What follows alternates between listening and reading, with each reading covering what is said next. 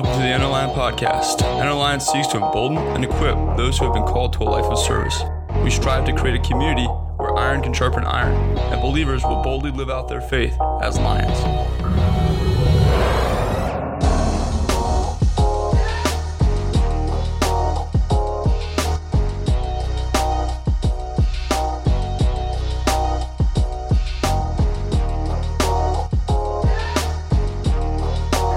All right, thanks for joining us at the Inner Line Podcast. Today we're going to be talking about Jonah. But before we dive into the story of Jonah, Josh, you want to tell listeners what ETL's got going on? May is going to be pretty exciting, as well as June.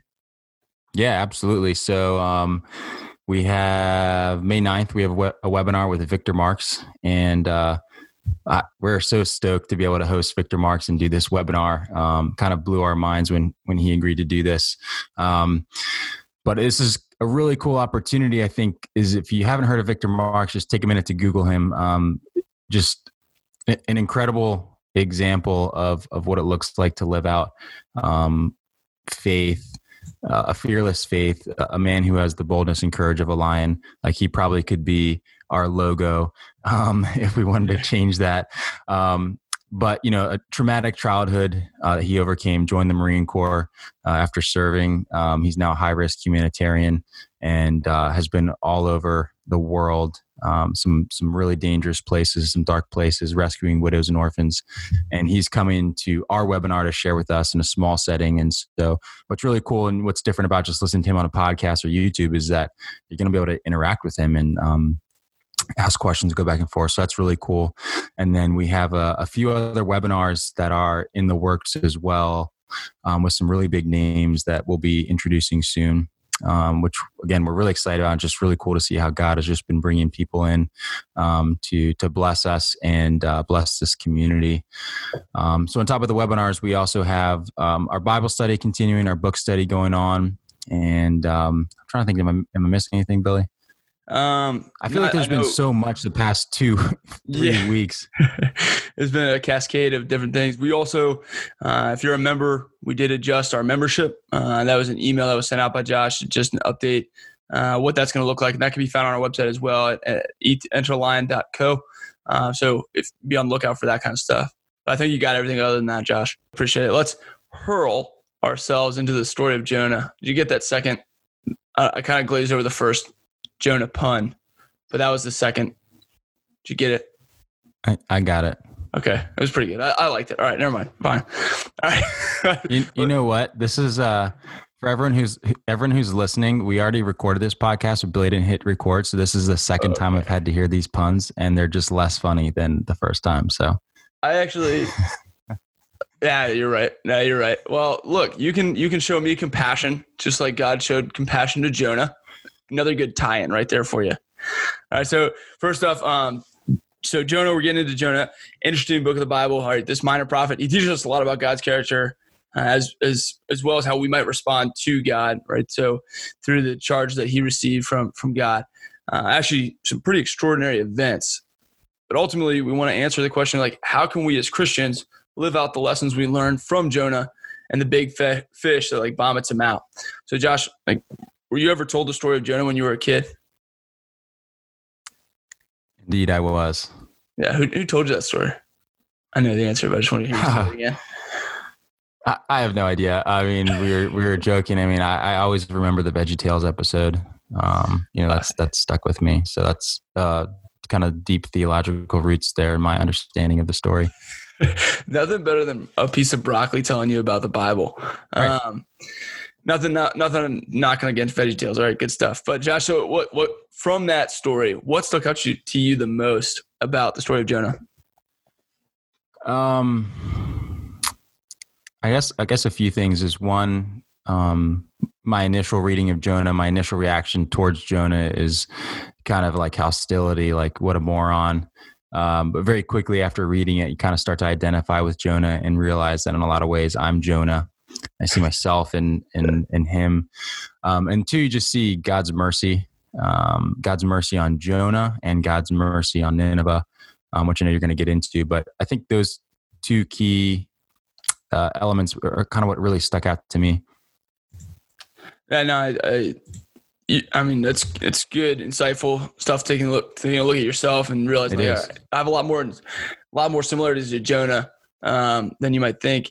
A lot of people get caught on the big fish, which I'm not gonna lie, like the big fish is pretty cool because God appointed a giant fish to swallow somebody. It doesn't happen very often. Not to glaze over that. A water dog. A big old water dog. It's funny because. So I didn't realize in preparation for this episode, reading about a couple more studies on Jonah, apparently there was a debate. I was too stupid to understand that there was even a debate about whether it was a parable or allegory. So Josh, I don't know if are you tracking what an allegory is? Like an analogy or like a story? Yeah, so it is a story, right? But like both of these things, an allegory and a parable, are both stories meant to teach somebody a lesson, right? But sure. An allegory, it's a little bit more I guess intellectual. It's not like a straight up like the parable of the sower. That's a story used to teach you a lesson, but it is legitimately on the face value. It's what you're supposed to be focusing on. An allegory is you learn lessons through a story, but the characters and the events that happen they resemble or they are depictions of a greater understanding or a different thing. So it's a little bit more like a story. It's like almost Inception, right? Story within the story. Like VeggieTales, basically. Are you back to the vegetables again?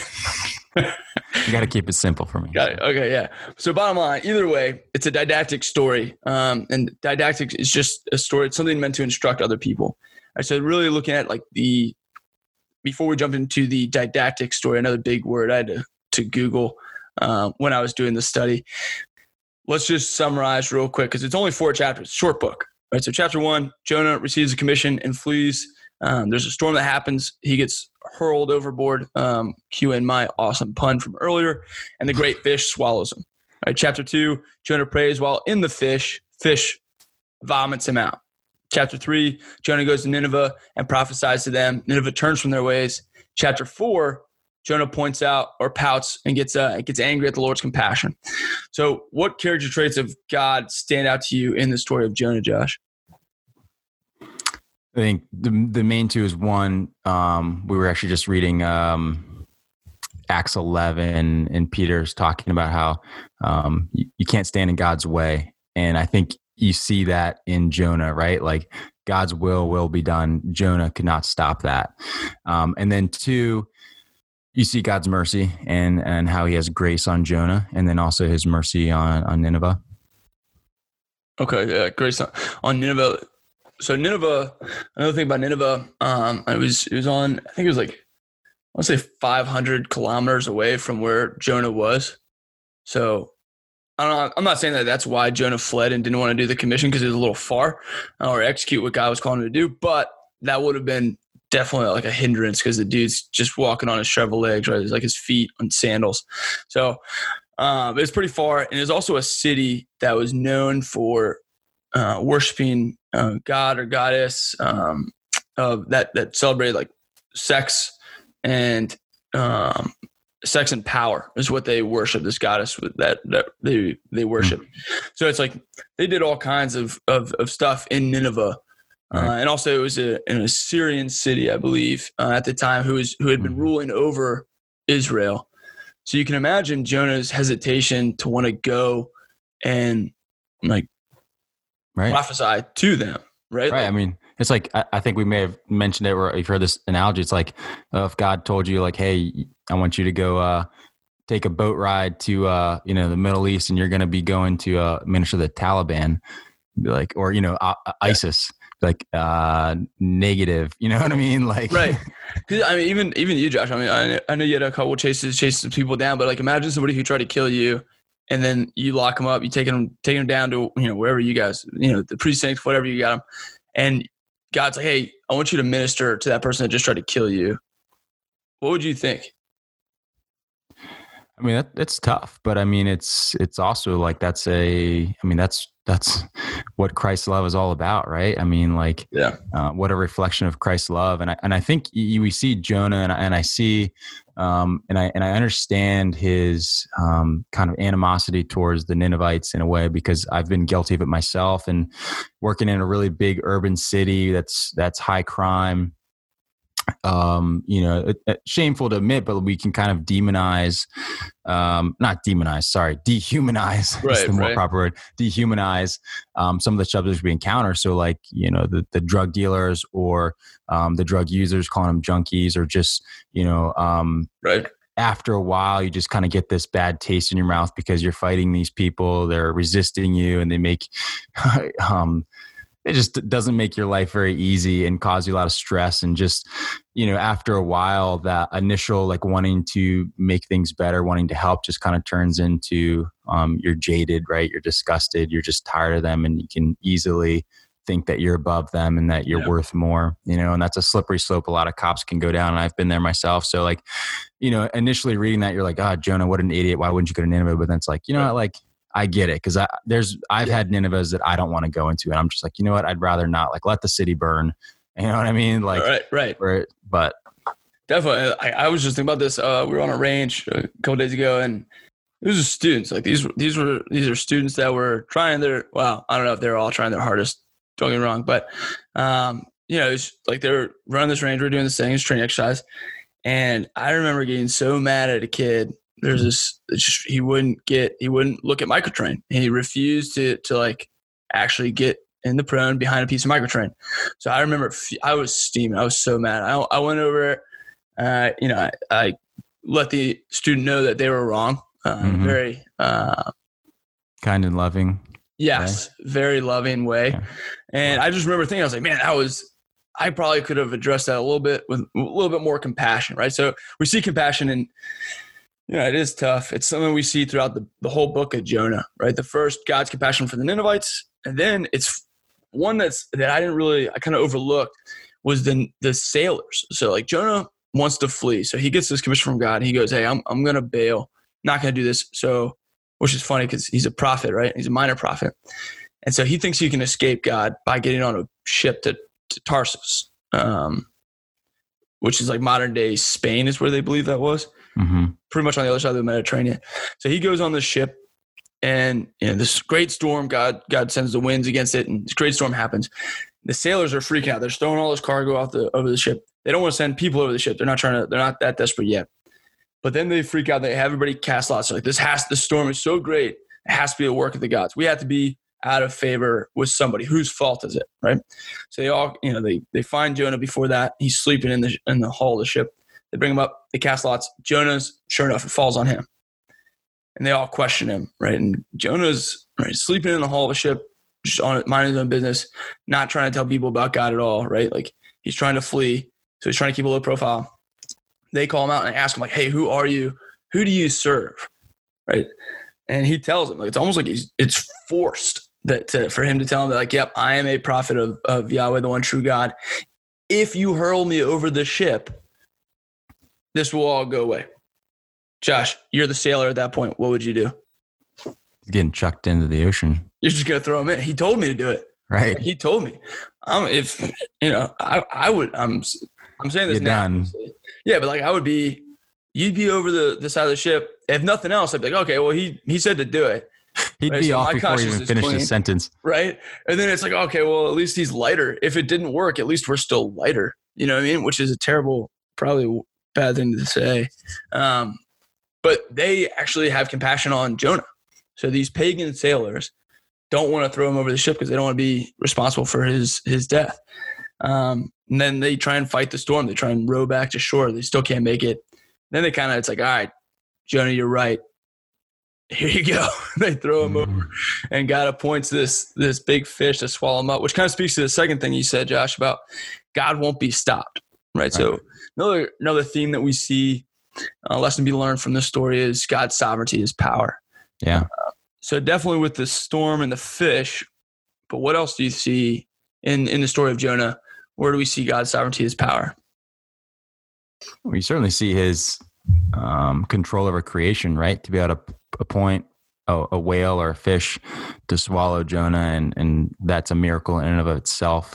Yeah. I don't know the science behind that at all. But then the fact that it, then delivers him to where he needs to go. You see God's sovereignty, and in a situation where, being thrown overboard, and you think about it, like you're being thrown overboard and you are in the water in a storm, you're drowning. And how many times in our lives have we felt that? You know what I mean? Where like you feel like you're drowning, you feel like you're in the middle of the ocean, there's no help. But like with God and his sovereignty and his power, that help can come from anywhere. And that help can come from unexpected places. And that help, you might not even know it's help when it's there. You know what I mean? Like I'm sure when Jonah saw that whale approaching and that whale opens its mouth, Jonah had no clue that was his savior and that was going to be his saving grace. He's just probably like thinking, yep, I deserve this one. Right. And I wondered, of course God has a sense of humor because he created it, right? But like, was there some humor in that where God's like, God didn't bring him like a beautiful wooden ship filled with, with fruits and vegetables for his ride. Like he put him in the belly of a whale. I think there's some funny things that happened later on in chapter 4 as well. It's just it's laughable. Now, of course, if I were Jonah, I wouldn't be laughing. I'd be absolutely terrified. Right. One, because even as a Marine, I'm terrified I have a healthy respect for the ocean, let's say. Sure. You've never been a good swimmer. I've worked on it. I'm still working on it. It's brutal. Like it's hard to watch, I'm sure.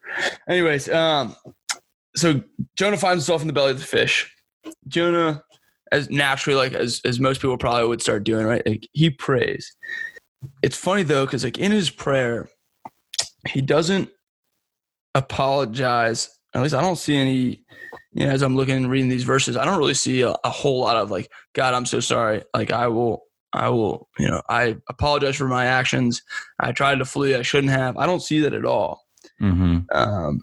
Instead, like the first verse, it just says, I called out to the Lord out of my distress and he answered me. Out of the belly of Sheol I cried, and you heard my voice. For you cast me into the deep, into the heart of the seas, and the flood surrounded me, and all your waves and your billows passed over me.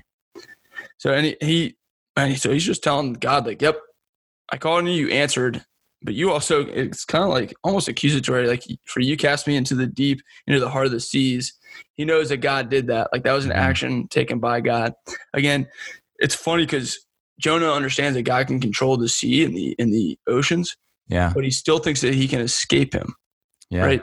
And it's both awe-inspiring, right? And also comforting because we know that God's in control, especially nowadays, right? With coronavirus and COVID and all that kind of stuff going on. It's easy to lose sight of that because it's like, why is this happening? Yeah. Right? And to me, it's like, man, this is tough. It's not like physically that difficult, but it's just uncertainty, right? And that's always going to breed paralysis of some nature. But it's like, what kind of comfort can we draw from that, Josh, as like first responders, military, knowing that God is in control? I think that's everything that gives us the freedom to operate in dangerous environments without fear. And, if you really truly believe that God is sovereign to that degree, and you believe, then that logic would then, lead you to believe that, well, if God is that powerful and he's that mighty, he's that in control, then, I'm basically bulletproof until it's time for me to go home. Right. Like we both love that book, Bulletproof by Chuck Holton, where he talks a lot about that. And, I think that was great for us as young guys, you going in the Marine Corps and maybe police work, but that perspective of, all right, God, like you have a day and an hour. I know from scripture that not a hair can fall from my head unless you allow it to happen. And so, I can go do work on your behalf, whatever you call me to do, with the boldness and courage of a lion, enter the lion plug. But I think like one of the things we've been talking a lot about, and you see a beautiful example of this way better than we could speak on, is that movie Free Burma Rangers with the Eubank family. Great movie. Yeah. And if you haven't seen it, you have to see it. I think it's $20, but it's well worth it to support them and what they're doing. But the brief summary of it is this family's over in Burma, and I think, they're going all over the world to Iraq, to Syria, to these dark places. And they're going in doing these high risk humanitarian efforts and rescuing. It's similar to Victor Marx's mission And you see their faith, and like you see these scenes where there's literally bullets flying all around them. There's RPGs flying past them, and they as a family are still going forward. And there's this one part that really stuck out to me where the wife, and I'm sorry, I can't remember her name off the top of my head. Karen. Okay. Where Karen is talking and she's like, you know what?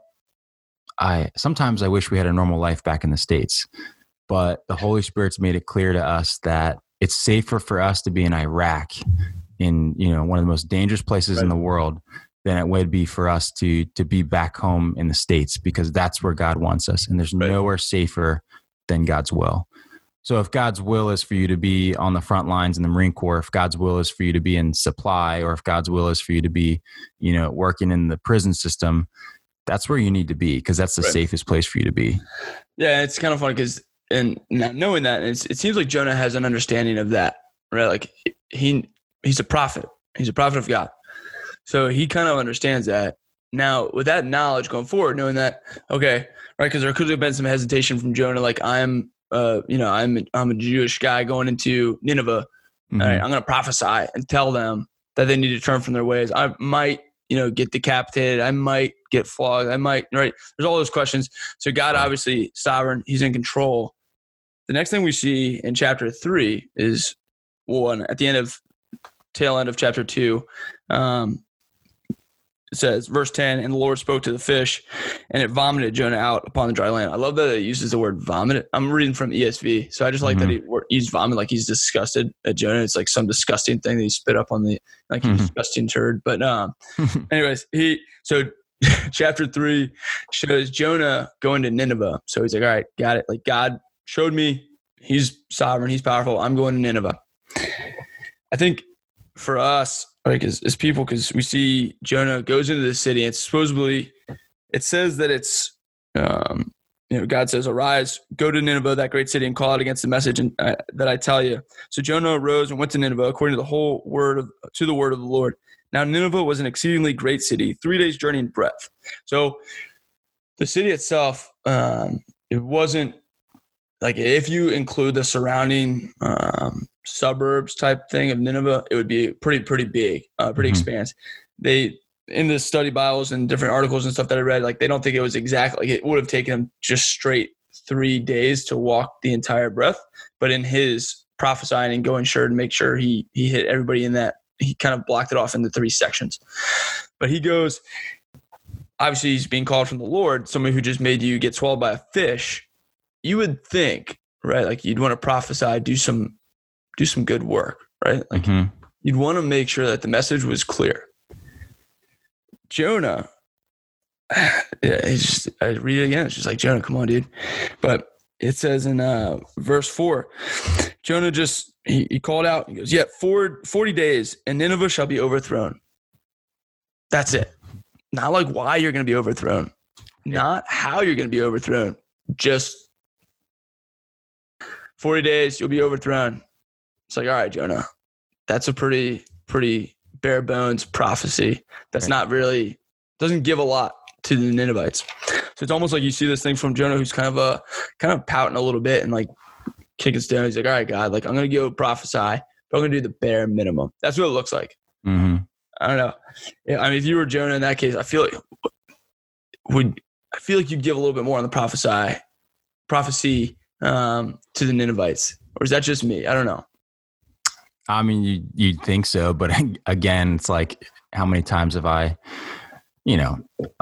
shirked an opportunity to share the gospel, or thought that somebody, that soil is not ripe for harvesting, whatever. So why even plant the seed? You know what I mean? Because I wonder if Jonah was just like, I'm here, I'll do it.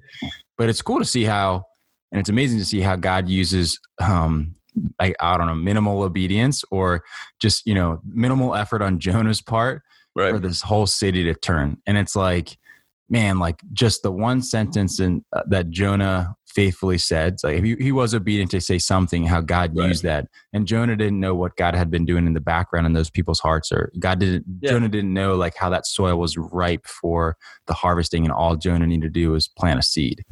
And so it's just cool to see like, well, it's not on us. You know what I mean? When it comes to sharing the gospel or sharing our faith, it doesn't matter how articulate you are. It doesn't matter if you have the best argument. You know, it talks about in Luke 12, I think it is, that the Holy Spirit will give you the words you need to say in those moments. So you don't need to fret over it. But like, right. It's like, you know, Jonah probably gave the worst gospel message or the worst, you know, evangelical speech there ever has been, and a city was saved. So it just goes to show you, it's not on us, it's on God. Right. And before that, like is at the time Assyria. So first off, Nineveh, it's probably like not the Assyrian king that was ruling over Nineveh. It's probably a lesser king, somebody that was under the Assyrian king. But they are also experiencing famine. There was also an eclipse at the time. So there's a lot of things going on, because through, like you said, Jonah's like piss poor. Well, I don't want to say piss poor. That's not fair. He did he was obedient. He did obey. Right. But not a very lackluster prophecy. We see some great things happen out of the Ninevites. The Ninevites, it says in chapter 3, verse 6, the word reached the king of Nineveh, and he rose from his throne, removed his robe, covered himself with sackcloth, and sat in ashes. And he issued a proclamation published through Nineveh. By the decree of the king and his nobles, let neither man nor beast, herd nor flock taste anything. Let them not feed or drink water, but let man and beast be covered with sackcloth, and let them call out mightily to God. Let everyone turn away from his evil way, and from the violence that is in his hands. Who knows? God may turn and relent, and turn from his fierce anger, so we may not perish. It's kind of funny because we see Jonah, right? Like, not, this big thing happened. Literally got swallowed by a fish, survived it, spit out, and he still didn't like put forth a whole bunch of effort. The Ninevites, on the other hand, these supposed pagans, right? Like, they were pagans, heard this weak prophecy, and immediately, like, talk about Jonah's Ninevites reaction to God. It's pretty unreal, right? Because they just had one sentence from a guy, who probably still had fish guts or whatever was in that fish, right? Like, probably still hanging on him, probably stunk. And they hear this sentence and they're like, you know what? Like, and he decrees this thing and completely tells every man and beast not to feed it, just on the hope that God will relent, because they understood that the power of God was whole. So like, they took that one sentence and immediately changed their ways. Like, that's the contrast between Jonah and the Ninevites is pretty unreal. Yeah. What do you think Jonah's response would have been? Because like, we have people like this, Josh, like, who, and like you said, you're called to share God's word and to minister to people, but sometimes it's like, what's right, and you just do it because it's like, all right, I know this is right to do, but your heart's not fully in it. Mm-hmm. And I am guilty of that 100%, because when I know people who have fought me every step of the way, or they know that I'm a Christian and they're always like, look, like, they don't bother. Like, I don't believe it. I get it. It's good for you, but like, leave me alone, kind of thing. And I get a little like, oh, man, that'll never happen. I think that to myself, like, that seed will never grow. But sure enough, and I think Nineveh, if anybody, that would have been a good person to look at and be like, that would have been an easy one to be like, yep, probably not going to happen. So I'm just going to do this. And I can think multiple times, be it hard Marines who've been around, like an old crusty gunny that, has been in for 17 years and, he's constantly got a cigarette in his mouth, whether he's inside or not. And it's just not lit yet. It's like, there are people that I've met where it's like, there's no way that I can minister. There's just no point. Right. So it's pretty awesome to see God's grace towards the Ninevites after they repented. Yeah. And verse 10, chapter 3 says, when God saw what they did, how they turned from their evil way, God relented of the disaster that he had said he would do to them, and he did not do it. So not only do we see compassion throughout the story, and this is compassion towards Jonah in the beginning, right? Then now compassion towards the Ninevites. It's also a lot of grace too, right? God's grace towards the Ninevites. But what do you think Jonah's reaction was, Josh?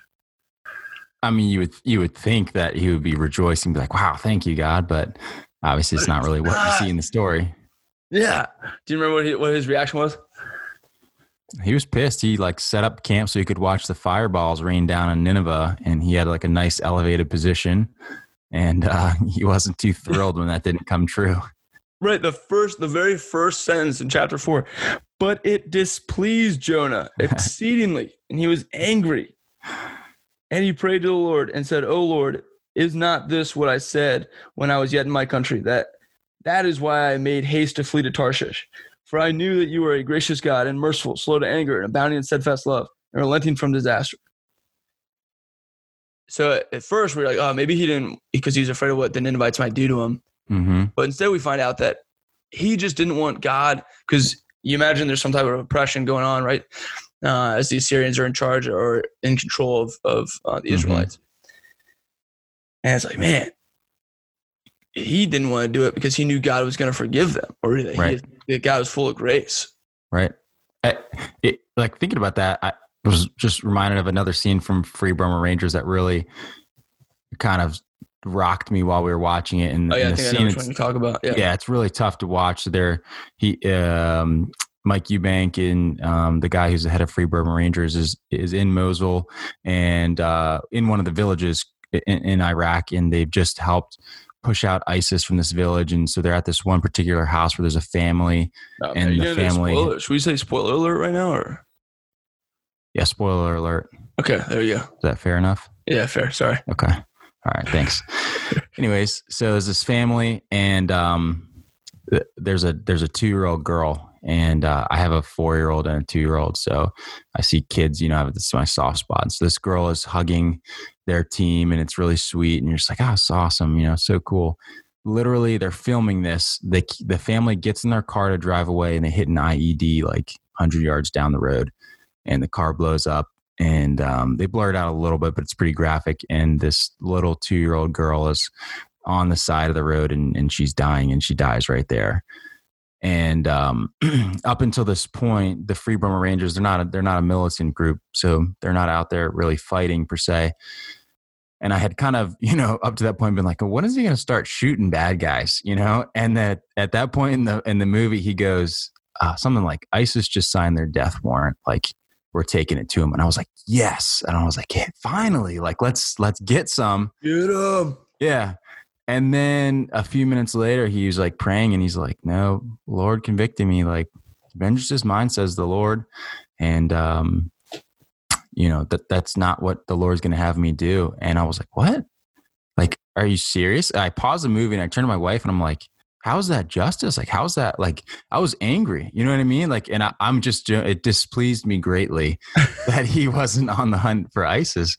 Yeah. But I think, I can understand what Jonah was probably feeling. And it was, what was beautiful is that, Mike Eubank understood that going after them in vengeance wouldn't be justice. That would be sinful because of the anger in his heart towards them. Right. And so later on, he does have to take a few lives, but it was done out of necessity, and it was a justified shooting in that sense. But it's a good example of the difference between the two and how your heart makes all the difference. But I just was thinking about that, how I was kind of guilty of the same thing Jonah did. And no, it's funny because Jonah gets exceedingly displeased, right?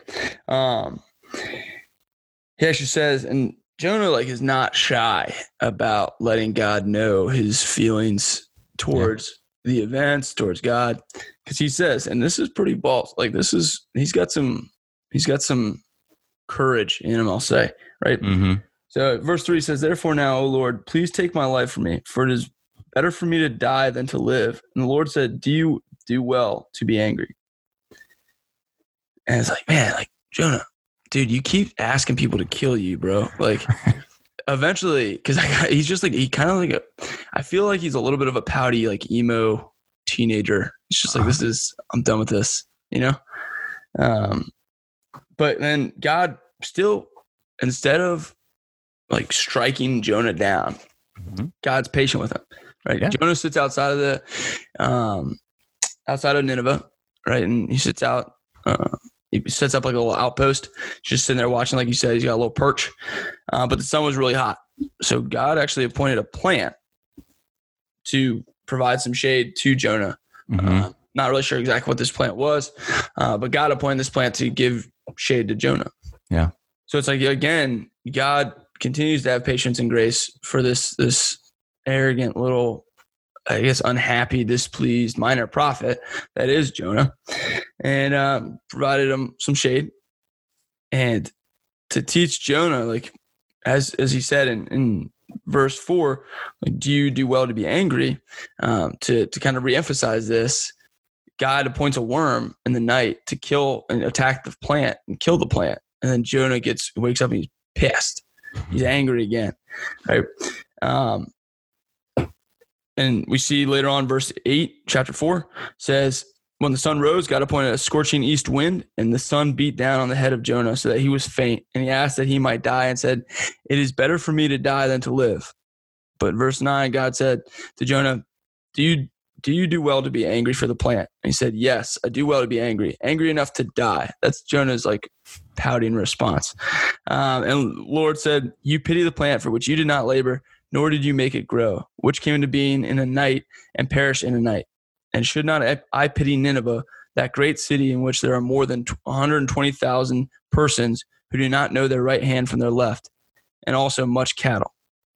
So you see, it's like God is faithful, right? Like and he created the Ninevites, like whether they turn away from him or not, like you can see God's grace and compassion throughout the entirety of the story of Jonah.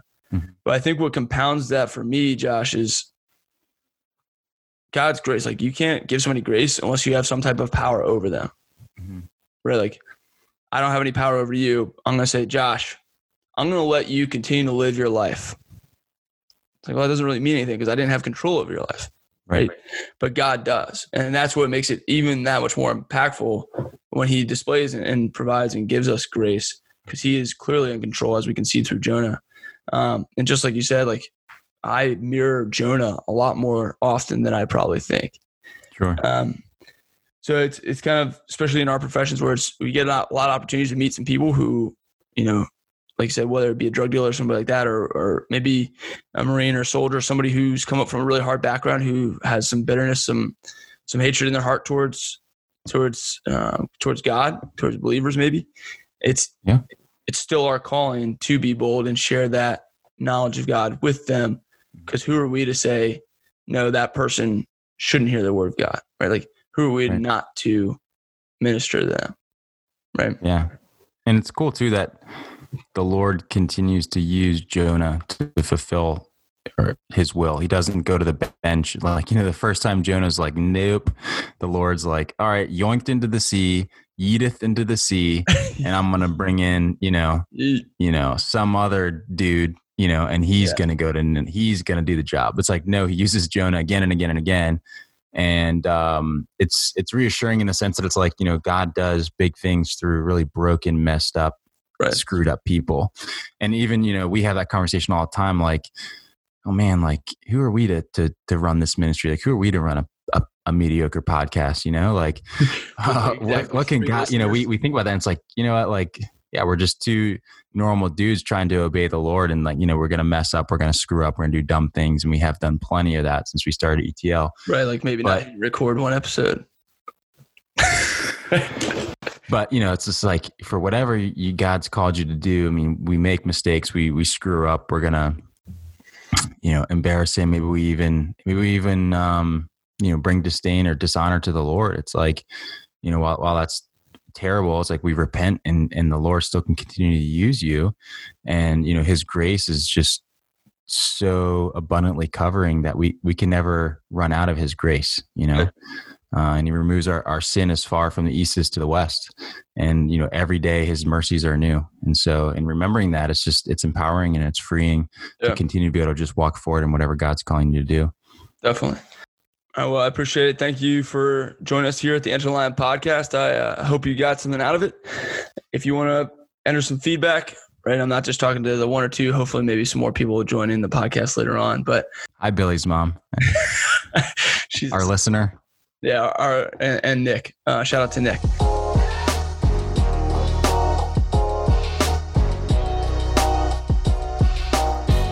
Thanks again for joining us at the Enter the Line podcast. We hope you enjoyed it. And if you did and you want to find out more about what we're doing, you can find us on social media or join us on our website at entertheline.co. Again, that's entertheline.co.